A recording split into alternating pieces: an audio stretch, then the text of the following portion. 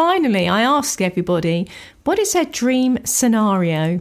In terms of my work and in terms of my passion for urban trees, I would like to see many of our existing high streets to be pedestrianised and actually covered in tree canopy.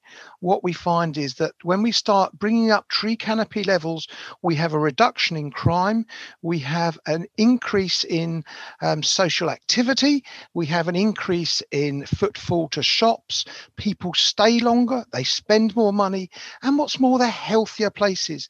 Now, I understand the realities of this. We have to have deliveries, we have to have emergency vehicle access, but we have worked with a number of local authorities and municipalities in making shared space schemes, areas which are principally there for pedestrians but have other access provision, and they have become highly successful places. They've actually turned into real social hubs.